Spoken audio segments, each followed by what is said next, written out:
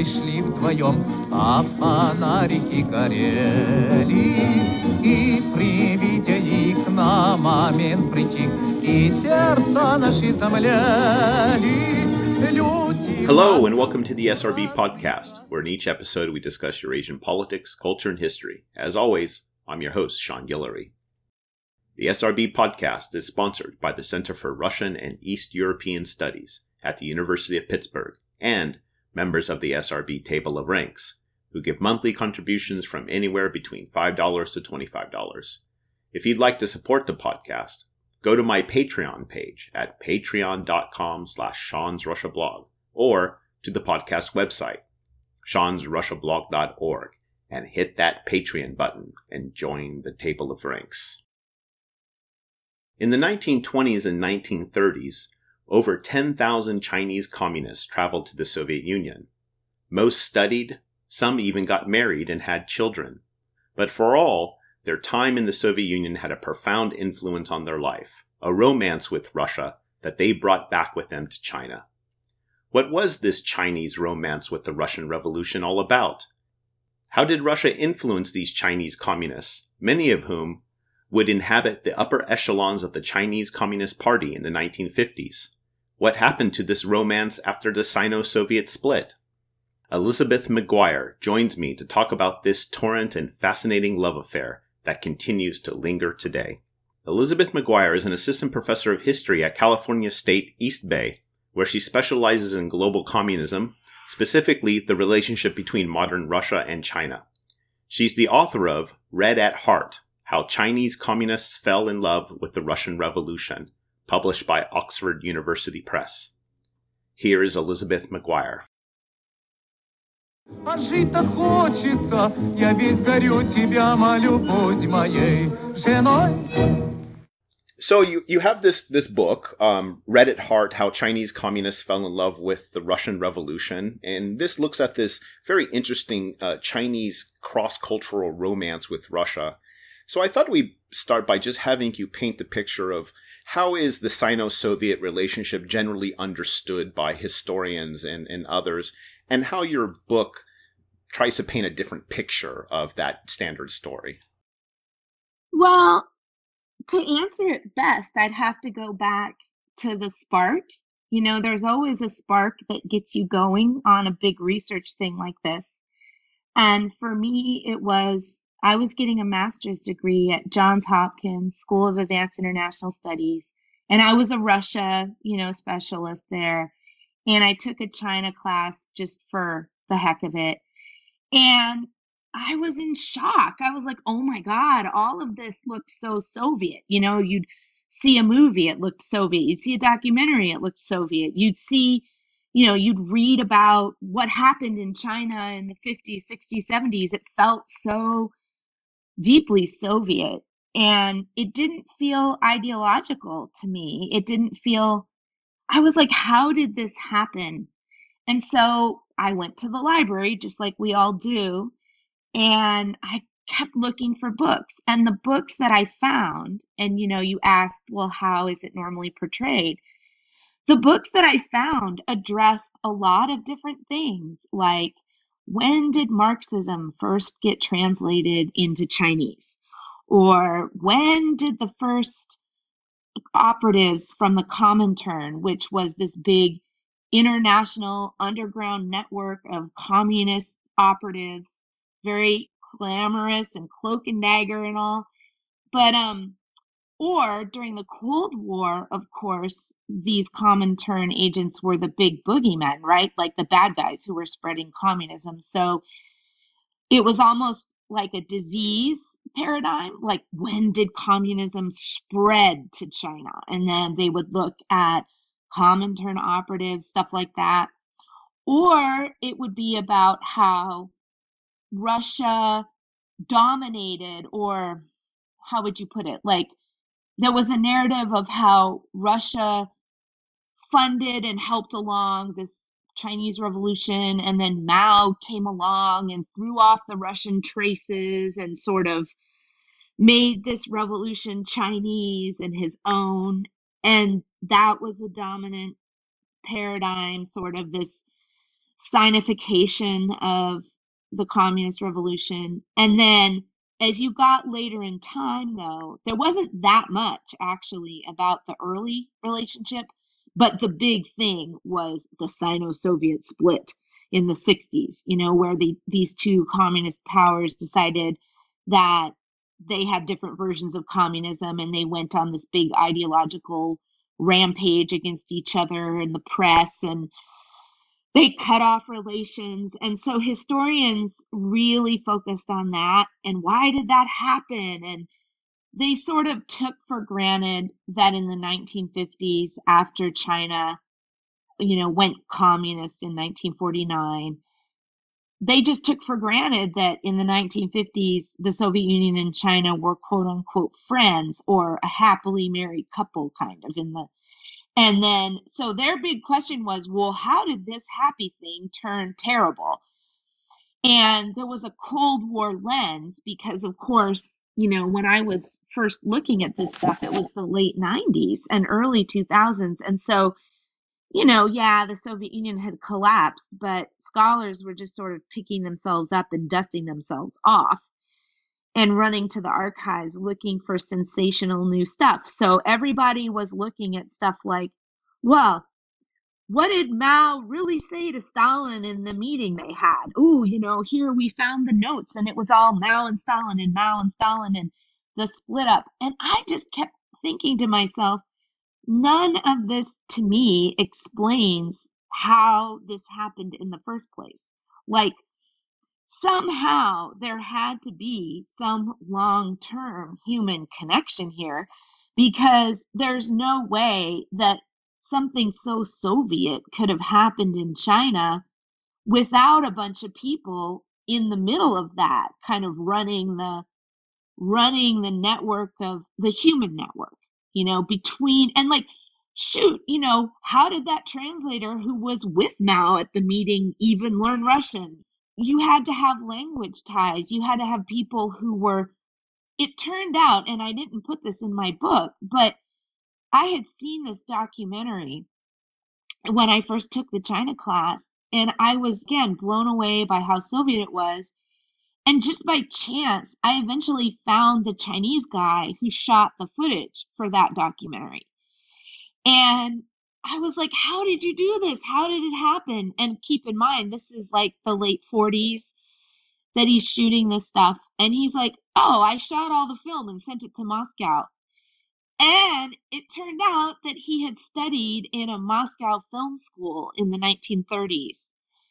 And that was a time when supposedly Mao was signifying the revolution. So as I did more research, I started finding these little traces, like little memoirs by people who were Chinese but had spent time in Russia. And I started finding this stuff, and then I followed it really carefully. I started making a list of the heroes kind of the story. I don't mean heroes like the good guys, but just sort of who are the protagonists of this human story. And I was just trying to tell, almost a backstory or an emotional story that made sense to me about how China even became so interested in Russian communism and how the process of cross-cultural sort of synthesis happened in the first place. Let me ask you about this emotional, because I think this is one of the things that is really interesting about the book, in that rather than focusing, say, on, the high politics or even the politics as such, the story you tell is one of personal connection, love, romance, breakup, family. And you start out by talking about the use of the metaphor of romance as kind of your narrative arc. And it really structures the book, this idea of becoming lovers, becoming romantic, becoming a family, and then kind of breaking up. So talk about your use of this idea of romance and how Chinese related to Russia. I would say that most people, upon hearing the idea of a romance, and when I say people, I guess I mean scholars of the relationship between Russia and China, either under communism or in general, when they hear the idea of romance, that I'm structuring the book this way, well, I've had conversations where people are a bit dismissive, like, how could you say this is a romance? There was so much realpolitik behind this, and there was so much tension, and there was so much self-interest. This couldn't possibly be a romance. And I was like, man, that's a pretty, you mean first comes love, next comes marriage, next comes the baby in the baby carriage, don't you? And I felt like the romances, the really great ones, right? Like, think about literary romances, the romances that are most compelling are the ones where there is a lot of storminess and anger and coming together and breaking apart and feeling like you hate that other person, but yet you can't get away from them. And, kind of romance in the sense of an organizing emotional principle for relationships. And of course, it's not the only one. I could have written this like big brother, little brother, friends, teacher, student. But the reason I didn't is because those were familiar. In fact, in China, they actually called Russia the big brother. And anybody who does Chinese studies knows that in the 20th century. Exactly. Now, it's not to say, and then some people would say, oh, but this isn't a reciprocal romance. This is asymmetrical in the sense that one of the parties, quote unquote, loved the other one more. And again, I said, well, what's new? I mean, how many romances do you know who are perfectly reciprocal all the time? And to me, there was this great moment in this romance that I don't really put in the book, but where finally, when the Soviet split happened, and this is actually where my research started because I couldn't read Chinese at first, so I had to use only Russian sources, and I wrote a little paper about Soviet reaction to the Cultural Revolution. And during the Cultural Revolution, when China is just spewing hatred at Russia, the Russians all of a sudden started scratching their heads and going, wait, what happened? And it was almost like this, stereotypical womanizing kind of man loses his faithful wife that he just took for granted his whole life, who always loved him no matter what. And all of a sudden he stops and goes, oh my God. And so there was a moment when Russia realized the depth of its connection to China and felt like it had lost something big. But that moment didn't come until the 1960s. And until then, it was very much, China being infatuated. And when I say China, I don't mean like really China, right? I'm talking about literate leftist intellectuals in the cities, basically. They are enamored of Russia. And when things go badly, they have existential crises, just like, some young person who's in love and the person they're in love with says something that upsets them and they go into a 2-week, funk because they just can't shake it in their, it was like that. So, and I chose it, so I chose it because it was unusual. And I also chose it because it was in the sources. And it was something in the sources that I had not seen treated anywhere else. And people sometimes mistake this as me saying, oh, all the other paradigms are wrong. The big brother, little brother, teacher, student, whatever, that's wrong. I'm not saying they're wrong. I'm just saying there's this other strain, this other really compelling emotional strain. What was so surprising is, amongst all these sort of humdrum weekly reports of what the Chinese were doing, in their classes in Russia, there's all this, and you can see it in the book, all this stuff about love affairs between the students and what the students thought about love. And I think my favorite document of all was one where it was called, I think, On Love, Literature, Revolution or something, and it was this guy ranting on and on about this very romantic German novel, The Sorrows of Young Werther. And it was so surprising, right? Because here are these Chinese communists in Russia in the 1920s, and the basic assumption was they were somehow getting indoctrinated and trained in this very sinister way. And in reality, this is just a bunch of young people, mostly guys, kind of crazy with love and lovesick and, having all these relationships and fretting about it and thinking to themselves, gee, how can I be a good communist and be in love? And is this okay? And this guy wrote this long document just railing against the people who were trying to tell him that to be a good communist, you couldn't really enjoy that kind of love. This is the thing too, like the impression you get rather quickly from the book is that for many of these mostly young Chinese men, communists, that Russia in the 1920s and into the 1930s has this, it's almost like a liberatory space. They become liberated in a certain way. Russia becomes a place to get out of the things that you can do things there you can't do back home. And this, I think, an important mark in Chinese history that you point out is that when the Qing dynasty is overthrown in 1911, here you get the first wave of Chinese students going to Europe, and then of course they end up in Soviet Russia. So paint a picture of what life in China was like after 1911 and the opportunities that the new political situation opened for them. Well, I think there are so many different stories that you can tell about that time. And of course, I focus on leftists, right? Young people who would eventually become communists.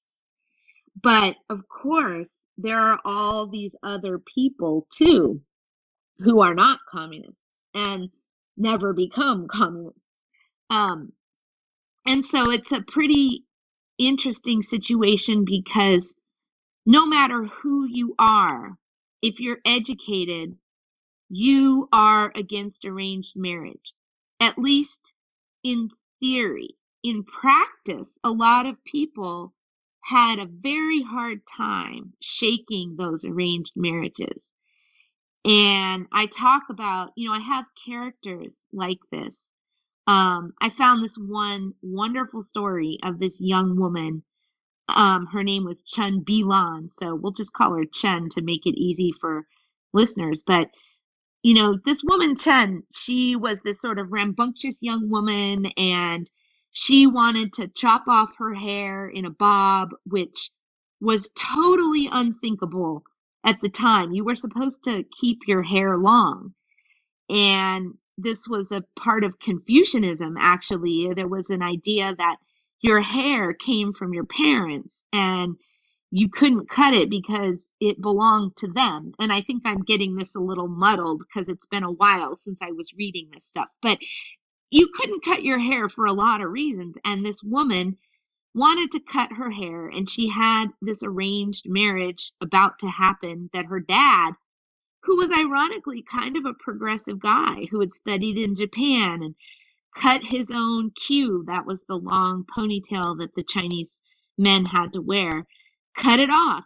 So her dad was not this restrictive dad, and yet even these relatively quote unquote liberal, or whatever you want to call them, progressive families still had such conservative strains about relationships. And so she wants to throw off her arranged marriage, and she has a really hard time, and she keeps writing these letters to her dad and her so-called husband-to-be about it, and finally she just runs off and joins the communists, and eventually finds another guy just like her, who had an arranged marriage. And actually he became a minor character in the book. They're both in the book. She's a big character in the sense that she has her own little chapter. He originally had this long chapter, and it was this hysterical story. It was really funny. This guy's name was Peng. And this Peng was born in this little tiny village in the remotest area of Hunan province, just totally remote. And he was supposed to become a farmer, and he had to marry this girl. And you asked about the 1911 revolution. Well, in his little village, all that happened was they took down one kind of set of rules or something from the village bulletin board and put up another one. It was like, oh, well, revolution, schmevolution, we're just going along on our course.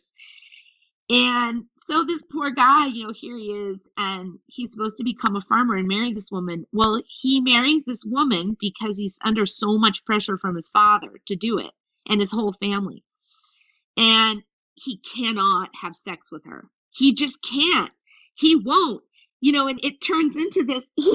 He's really funny. He's kind of this melodramatic type who ended up in Paris as an anarchist, or no, Paris as a Trotskyist. Sorry, and his papers and Chen's papers, because they got married eventually, ended up in the Hoover Archive, which is how, including her memoir, very long and very clear about her life.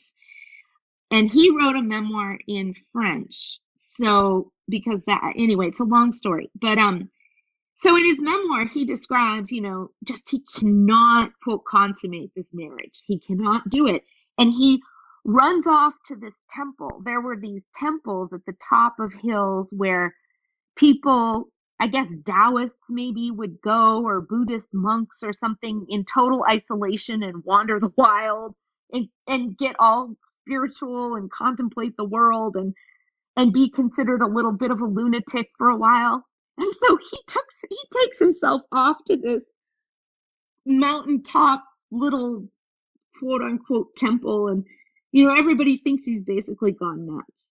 Finally, he somehow finagles to get to go to the there were these, they were called normal schools. They were basically schools to train teachers, because before 1911 in China, if you were going to get an education, you got it in the village clan temple. So whatever clan family was richest ran a little village school, and you would just go. It was completely private. There were no state-sponsored public schools at all. Then after 1911, the new Republican government goes on a crusade to open schools for everybody, or maybe not everybody, but more people than had been getting educated before. And they were trying to promote, a new kind of state. So they thought, we need a new kind of education.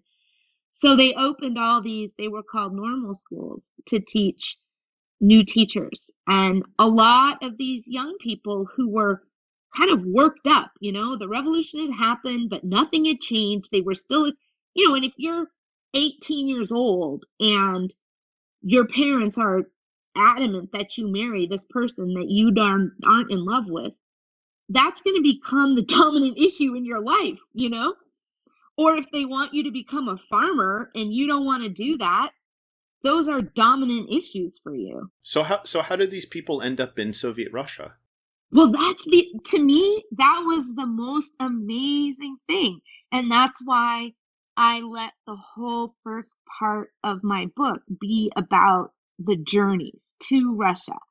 And I in the end, there were so many fascinating journeys, but you can't put everything in a book. So I tried to pick some really compelling ones that were compelling for different reasons. And what was amazing to me is, how did these people, these Pengs and these Chens, and how did they go from some rural place or the domination of their parents and end up all the way in Moscow? This is where those Comintern operatives that historians like to focus on spreading the spread, quote unquote, of communism come in. And the story I tell is really different, because in my mind, there is no way that some single Russian dude can show up in some Chinese city, snap his fingers, and like the Pied Piper run around with a bunch of communists behind him. Sorry, that's not how things work.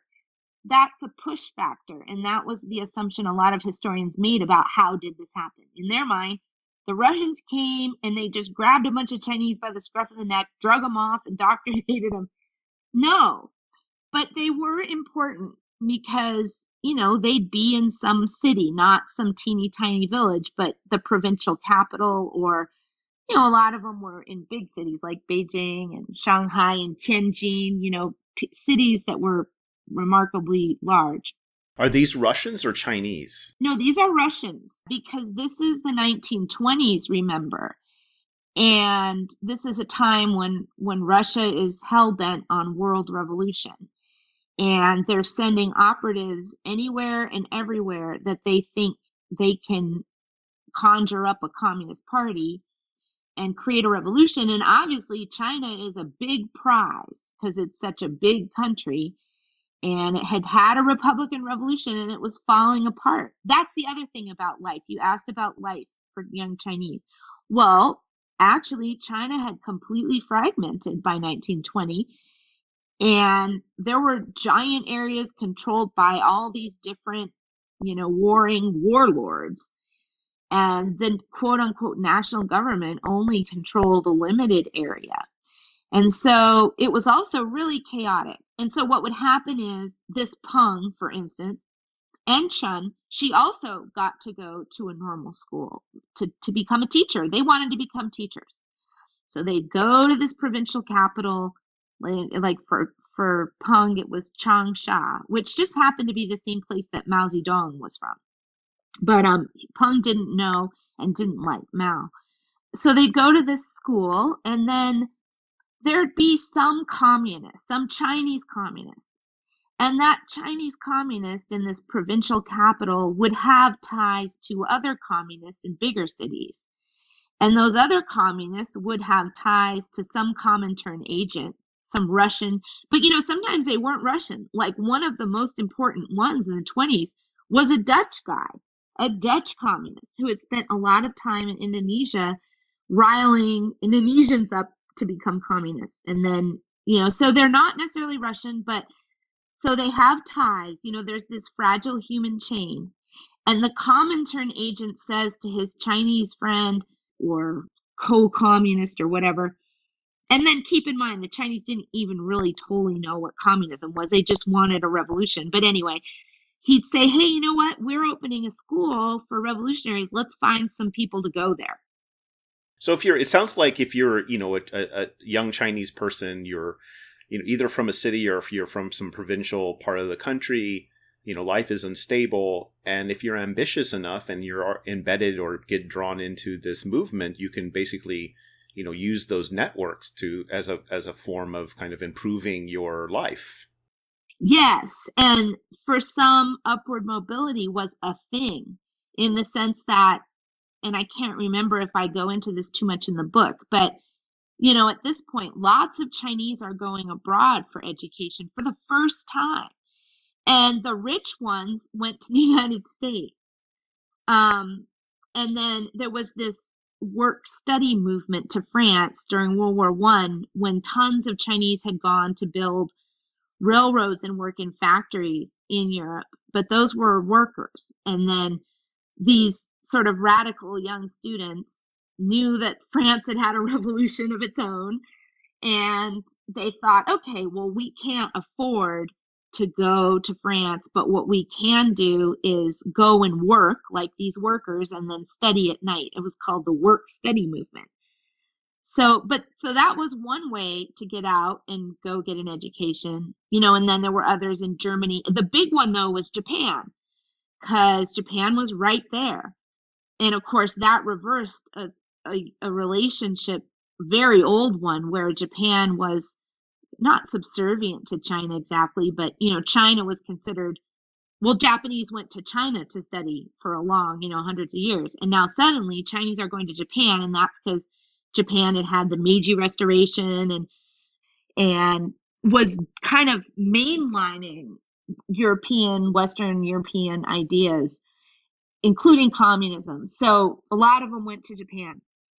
And Russia was really hard to go to before the revolution. The Russian government did not like to have foreign students come. They regulated it. I found in the archives where, they approved or not almost on a student by student basis.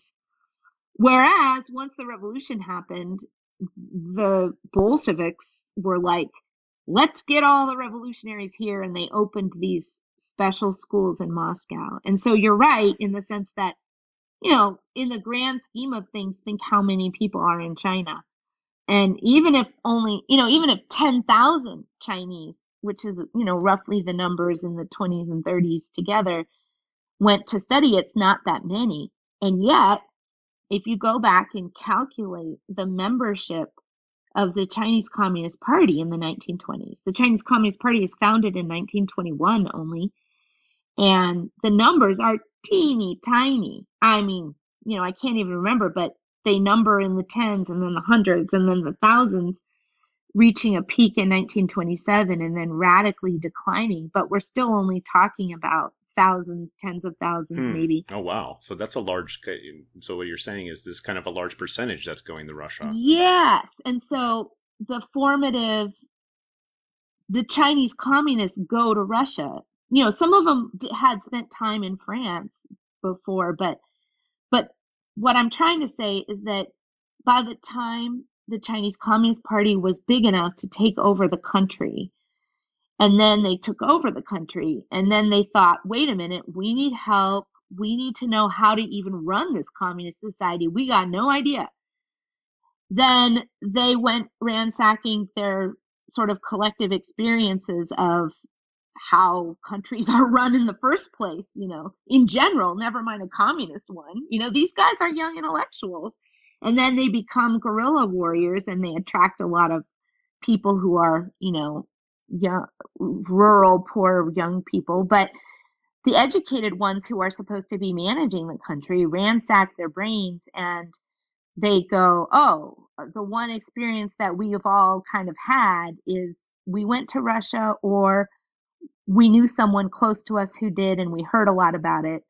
And so while the numbers in the 1920s and 30s are small, anybody who survived the whole thing, the whole communist, the difficulties of being a Chinese communist in the 30s when the nationalist Chiang Kai-shek took over and started suppressing them, and then when the Japanese attacked, if you survived and you made it through all of that, the civil war in China, by that point, you were very elite in the party. You were definitely in a leadership position. And so, again, I actually went back and counted the numbers in the Politburo, and the numbers, and again, I don't have them at the tip of my fingers, but it was amazing how many through the 50s. It was way disproportional, the numbers who studied in Russia, to the population, obviously, or even the party. For the lack of a better term, I think the father of Chinese Russophilia, he was a journalist, Chu Bai. Yeah, excuse me, Chu Bai. Yeah, and we'll just call him Chu for the. Yeah, talk about him and his importance in this early period of the Chinese romance with Russia. Oh, he is one of my very favorite characters. He's one of my, when you're a historian and you focus on human beings, right, rather than sort of general phenomena, but you're focused on people, and you try to research them and you try to understand their lives. Well, at some point, you're almost living with these people, and I would spend so much time just thinking about this guy. I mean, there were a few of these people that even to this day almost feel like people that I know, or people who I'm close to somehow, even though obviously they're dead and I never met them. But he's one of my super favorite people because he is this very kind of neurotic, flighty, romantic young guy. He wants to become a poet. He's again one of these guys from a provincial gentry family. So a family that in theory, had some status in a village. He was educated, but again, they were going bankrupt. His family and gentry in general were having financial issues, and a lot of the early communists, like him, were actually gentry sons. And I think that's true in Russia too, right? At Yeah, first, kind of downwardly mobile. yeah, downwardly mobile aristocrats, basically. And that's him.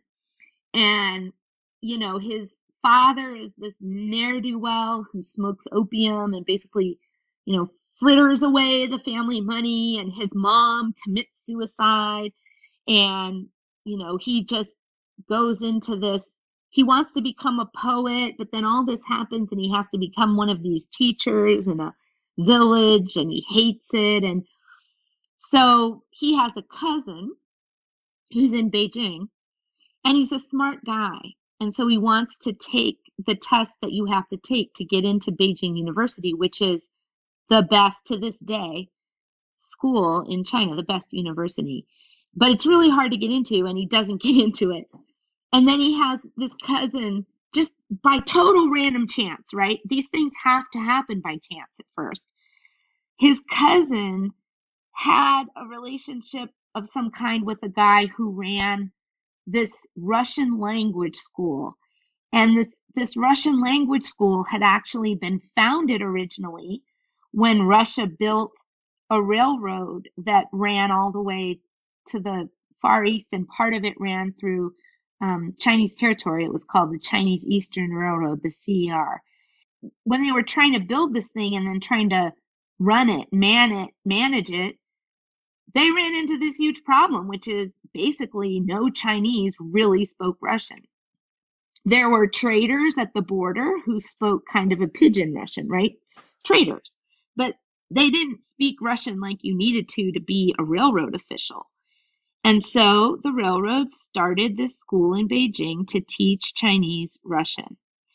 And at this point, there aren't even any good dictionaries between Russian and Chinese. The only ones are they're like religious, from the church, the Russian Orthodox Church that had been present in China. But, you know, that doesn't really help you that much to become a railroad official. So Chu doesn't get into the big university, and so he's got to figure out how to make ends meet and, you know, stay in the capital and get an education. And so through family ties, he goes to this Russian language school, which he doesn't even like at first. But then he's a very literary guy.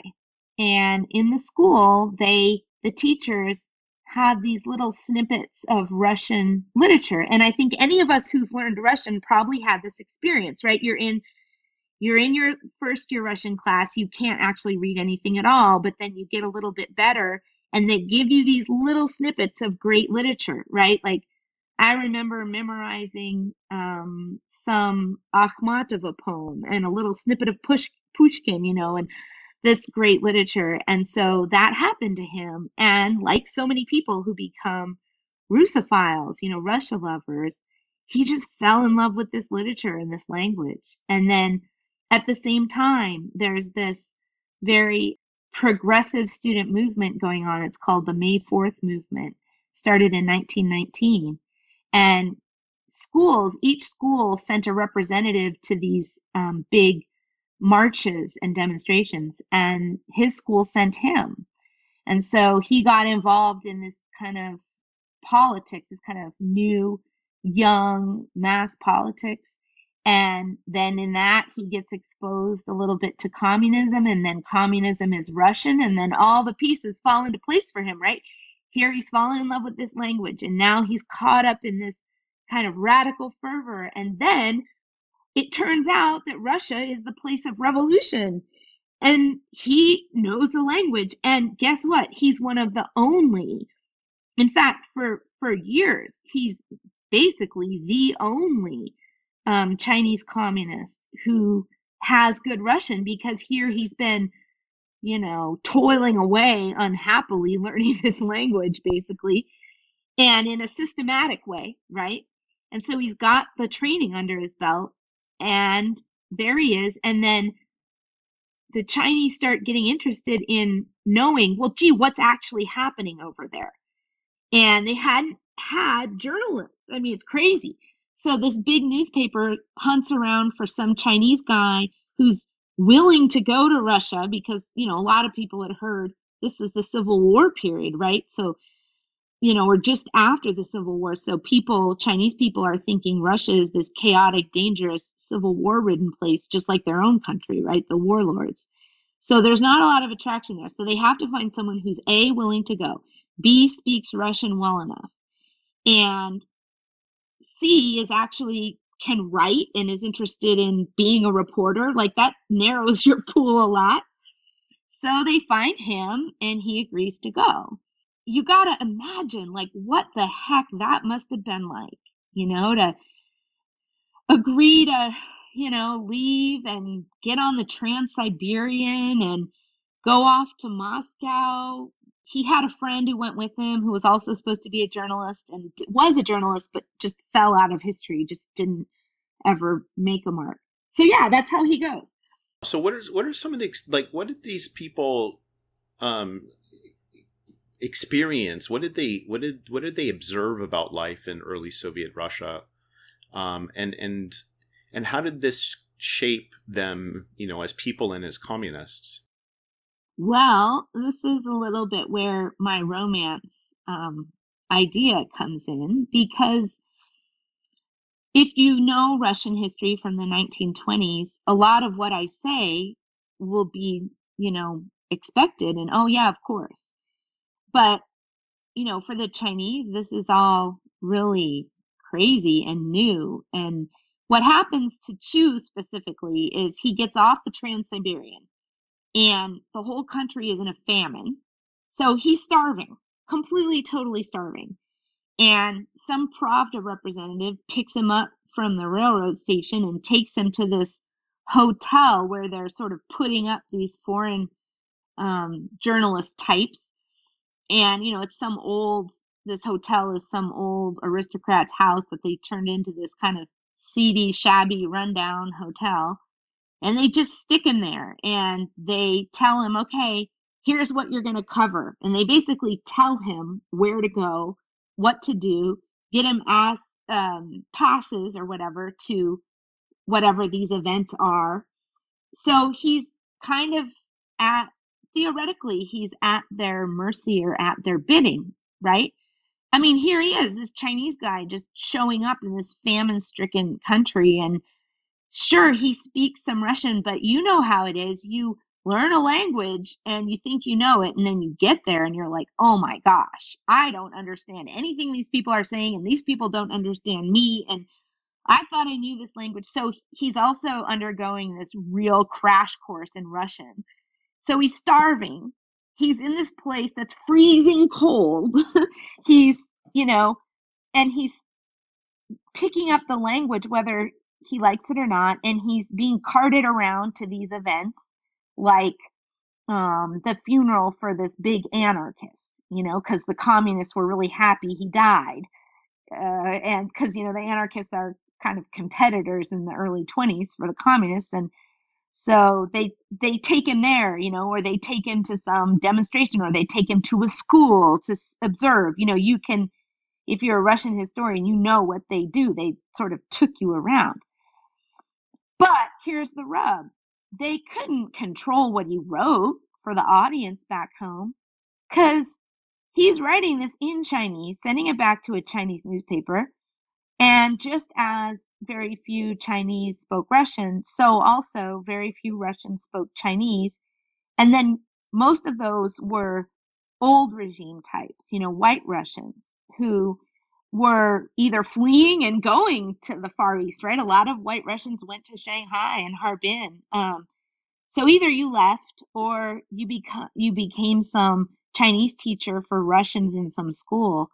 But nobody really could bother to sit there with his Chinese language reports and read them and censor them or whatever. It just wasn't like that in the early 20s. So he'd go to this stuff, but here he was, this kind of flighty, romantic young guy. And so he wrote what he wrote, how he wrote it, because he was ambitious as a writer and he wanted to make a name for himself. And he knew just how to capture the imaginations of young people like him. back in China. And so while he did go to the anarchist funeral or whatever and report on it, he also wrote this kind of crazy, amazing, imaginary love story between himself and Sophia Tolstaya, who was the granddaughter of Tolstoy. And Tolstoy was really popular in China because, of course, Tolstoy had had his own, kind of progressive political thing. And, he was an anarchist. And because he was an anarchist, he was one of the earliest Russian authors to be translated into Chinese at all around the 1911 revolution, when anarchists were there were anarchists in China. And so they translated Tolstoy first for that, but then of course they got into the literature, and coincidentally, when Chu is in his Russian language school, Anna Karenina gets translated for the first time into Chinese. And again, you know how it is. You're a student of language. You try to read the language, but you're also reading a lot of literature and translation. So here he's got this romantic idea, he's reading this, Anna Karenina stuff, and then he knows that all of his types of people back home are rebelling against their arranged marriages. There's actually a new book about love. There's a bunch of books about kind of the dawning of love in China in the 20s, but one of the neat ones is called When True Love Came to China. And it's about the 20s. So true love was coming to China. And so Tolstoy's popular. True love is coming to China. Chu is romantic and ambitious. He goes to a meeting of, it was called the Proletkult, which was this, organization dedicated to spreading a new kind of proletarian or workers' culture. And they had these meetings in Moscow where the artists would get together and maybe exhibit work or do readings or whatever. And then all these people would show up to them. And Chu meets Sophia Tolstaya at one of these meetings. And he goes nuts. He's like, oh my God, I am meeting Tolstoy's granddaughter. And he strikes up a friendship with her, and she actually brings him back to the Tolstoy home, and he hangs out with the Tolstoys, and he writes this up in great detail and great length for the readers back home in kind of installments. And again, normal historians, they just kind of overlook that whole section of his writing because they're like, what's this? This isn't relevant, We're talking about the spread of communism. And I'm reading this stuff at great difficulty, mind you. Like, I'm learning Chinese as I'm reading this, and it's very difficult to read because it's from the 20s. So I'm reading it really slowly and looking up tons of characters, but it's so fascinating that I'm so compelled to read it. And he writes this totally wonderful romance, and he makes out like he writes this love poem for her in Chinese, in classical Chinese, and he meets her, and he starts the minute he meets her in his diary and his accounts, he just kind of goes lovesick. But the thing is, we don't really know if that's true. I have a feeling, my own feeling is that he actually had a relationship with someone else, because he'll talk about sitting with girls or being with girls, but the way he writes it, he sort of lets the readers believe that it's her. And he writes her a love poem, and he says he almost kisses her. And oh my gosh, if you're a radical guy back home and you read about this, I mean, this guy is going to be a rock star to you, right? Holy cow, he actually went to the capital of world revolution and met Tolstoy's granddaughter and almost kissed her. Oh my goodness. So a lot of these guys like this, they go there, and some women too, they go to Russia, they get into romantic relationships. Some of them get married. What is family life like for these, now Chinese Russian couples? Well, it depends on the years that you're talking about, because the thing to remember is that the Chinese guys, because this is a phenomenon very clearly of Chinese men and Russian women. This is not Chinese women and Russian men. So these Chinese guys are in schools that are created to teach people from other countries how to foment a revolution. So they're in these schools. And so the women that they're meeting are variety of people, right? Cafeteria workers, Russian language teachers, different, I don't know, kinds of communist women, maybe in city organizations, but they're meeting these young Russian women.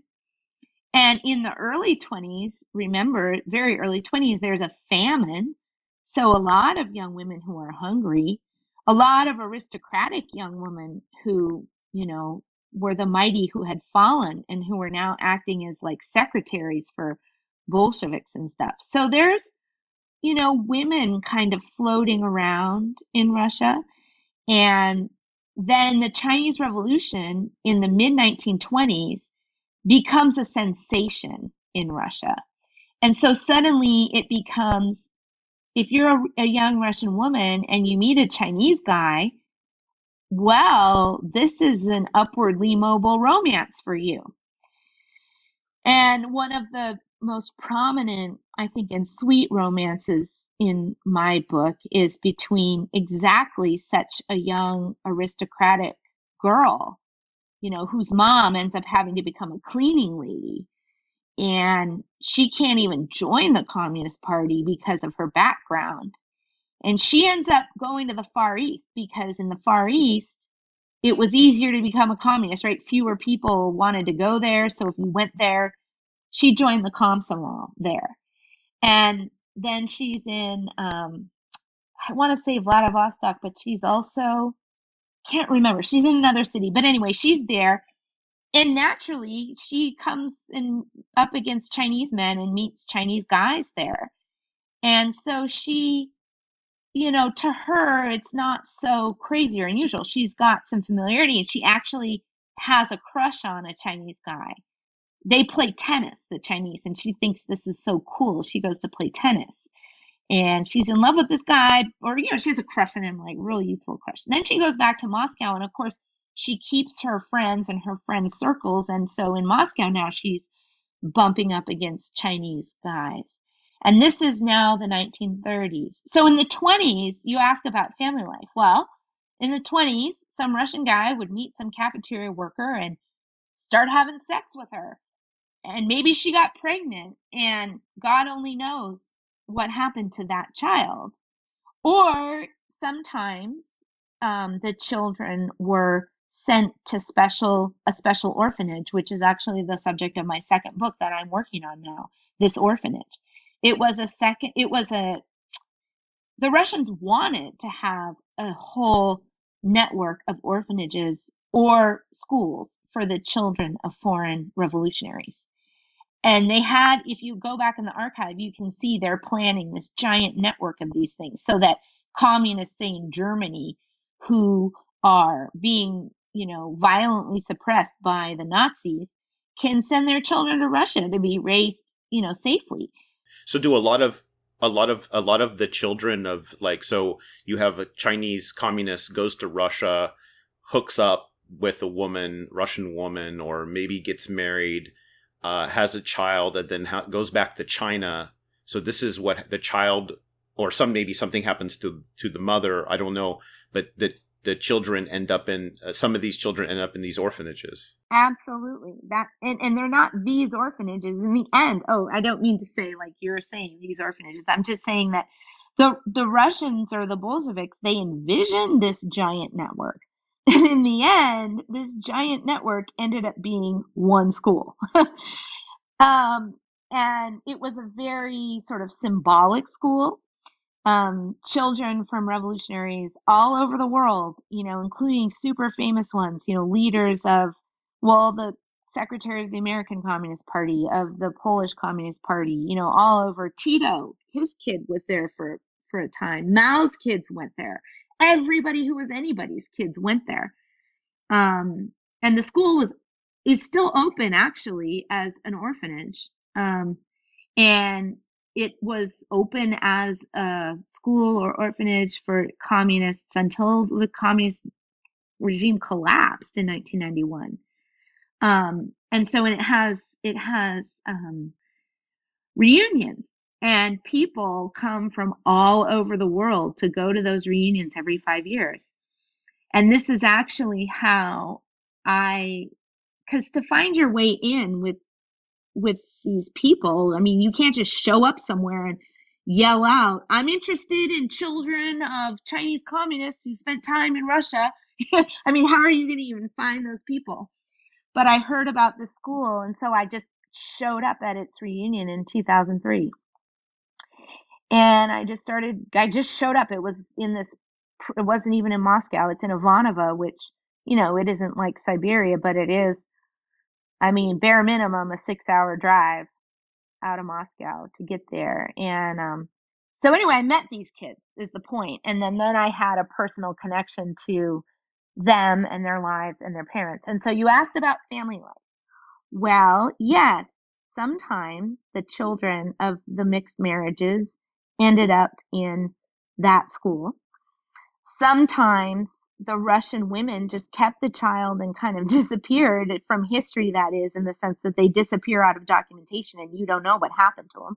Tasya, the cafeteria worker who's noted as being pregnant by a Chinese guy in the archive. It's not like Tasya, they're not going to keep track of Tasya. She's just going to go off back to where she came from and raise this kid, basically. Plus, the abortion rate's really high. Remember that. And so a lot of these babies are getting aborted before, so there's a lot of abortion, but yeah, a handful go to this special school. And the family life for communists in the 20s who are in these schools is kind of non-existent, in the sense that if they do have a baby, it's not like they're in a little apartment somewhere with their Russian girlfriend or wife raising a child in some sense that we understand. If the kid is in the school, somehow there's a nursery and it's off there, and there is no real family life. But then when in the 30s, though, it's a little different, ironically. And my heroine who fell in love with the tennis player and then comes back to Russia, she just meets in some dinner party this guy who's real quiet, and she doesn't know who he is or anything, but he kind of starts romancing her. And he turns out to be Li Lisan, who was he was actually the chairman of the Communist Party before Mao. And they fall in love and they have children, and it's a long, wonderful, even now I'm talking about it, I have goosebumps, wonderful romantic story of their relationship through time, like all the way. She lived to be 101, wrote a memoir, and I think she was born in like 1913 or something, so she died in like 2014. And I met her and I talked to her and I hung out at her house, and it was amazing. So anyway, you asked about family life, and the point is, it was tough.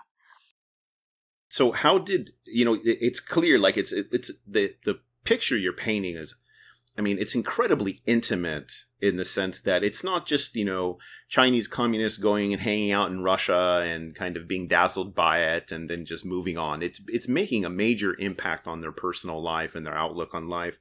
So what happens after the Chinese Revolution and the Cultural Revolution? How does this romance towards Russia change with these two major events?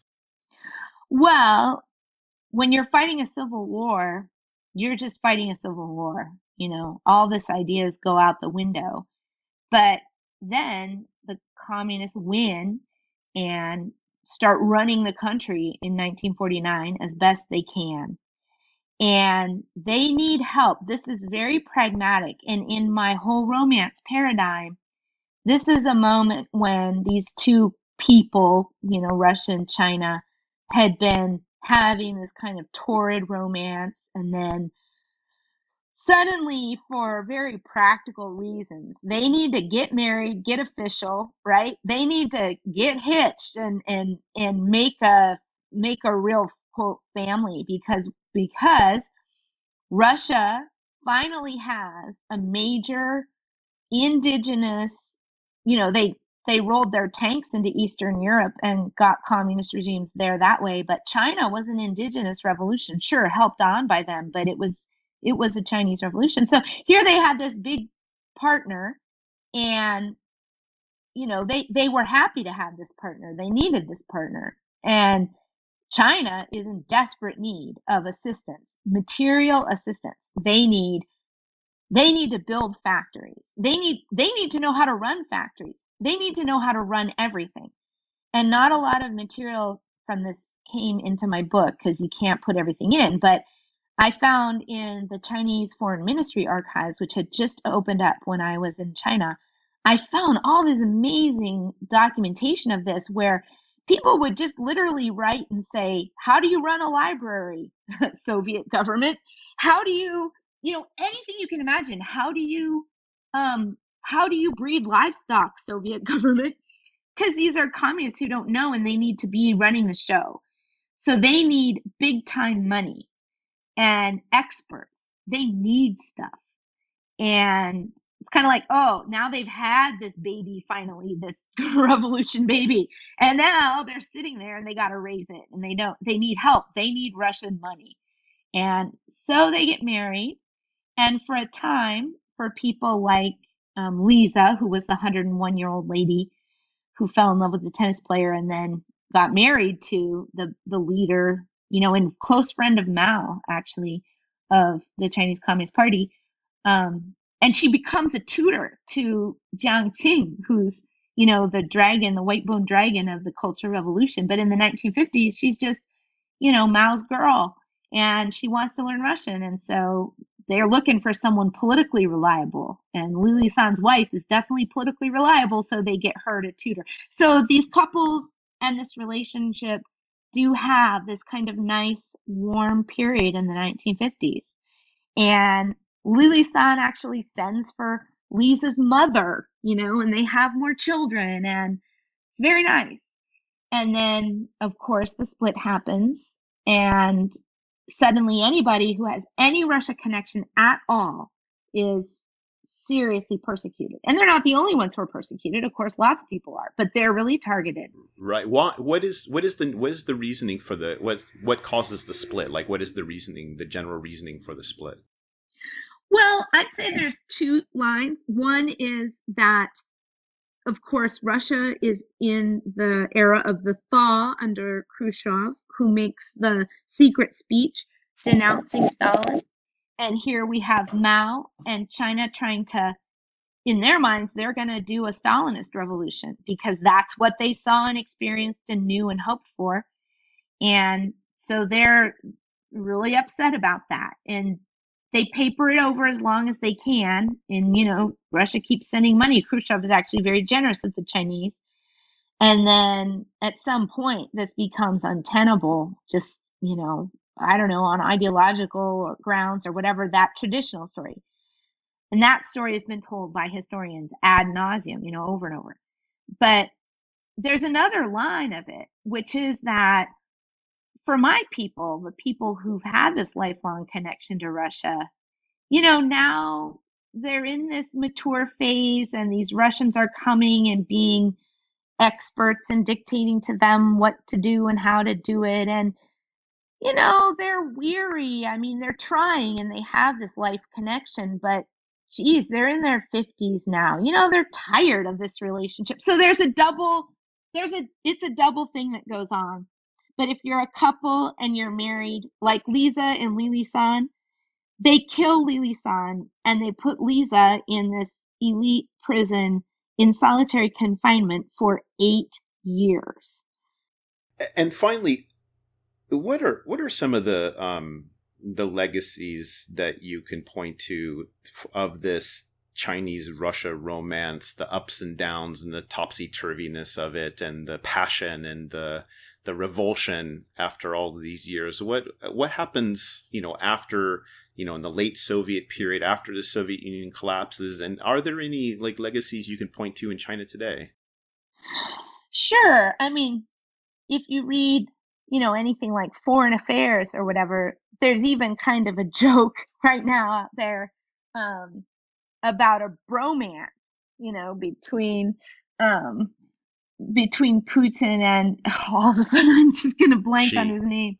Yeah, Xi Jinping. Yeah, they call it a bromance, and this sounds silly, but Xi Jinping's wife is a singer, and the part I didn't talk about is the fact that once the communists are in control, they massively propagate Russian culture, language, songs, movies, books, and so anybody who was around in the 50s and 60s, the culture of their youth is very Russian. And then to this day, actually, I was wandering around doing my research in this park in Beijing, and I hear this Russian music, and I come, and there's all these Chinese people with an accordion singing Russian music in Chinese, but it's Russian translated. And so so Xi Jinping's wife is a singer, and she can sing these Russian songs, and Chinese love these Russian songs, love them. And you can go online and see these amazing performances on YouTube of these Chinese people singing these, Moscow Nights or whatever, these Russian songs. Like this Russian pop stuff, or like the Estrada from the 60s and 70s kind of stuff? Their favorites are the wartime songs. And they know songs that everyone in Russia has forgotten. It's funny. Yeah, and so what I would say in general is that on the one hand, before My Romance, before that, honestly, China and Russia could have cared less about each other. I mean, they barely had a border. Nobody spoke each other's languages except some wacko specialists off in Petersburg or whatever. And after My Romance, hey, they're forever linked. Even look, the news yesterday, Russia and China are trying to take advantage of Trump to roll back human rights or whatever. And we put this spin on it because to us, Russia and China are kind of threatening as potential great power rivals. So in the American news, but on the other hand, if you read the news, hey, they're connected. And on the one hand, you can see these little traces like Xi Jinping's wife singing Russian songs. But to me, the big story is they're related. They'll forever be related. That was Elizabeth McGuire, an assistant professor of history at Cal State East Bay, where she specializes in global communism, specifically the relationship between modern Russia and China. She's the author of Red at Heart, How Chinese Communists Fell in Love with the Russian Revolution, published by Oxford University Press. I'm your host, Sean Guillory, and this is the SRB Podcast. The SRB Podcast is sponsored by the Center for Russian and East European Studies at the University of Pittsburgh, and listeners like you. If you like this podcast and want to help support it, please take a moment to share it on Facebook and Twitter, like my Facebook page, Sean's Russia Blog, write a review, or recommend the show to your friends. The SRB Podcast comes cheap, but it's not free to make. You can help support it by joining the table of ranks at seansrussiablog.org. Thanks to all my high excellencies, high wellborns, and noblestnesses for your continued patronage. You can find past shows on iTunes and SoundCloud, or you can download them directly from seansrussiablog.org as well.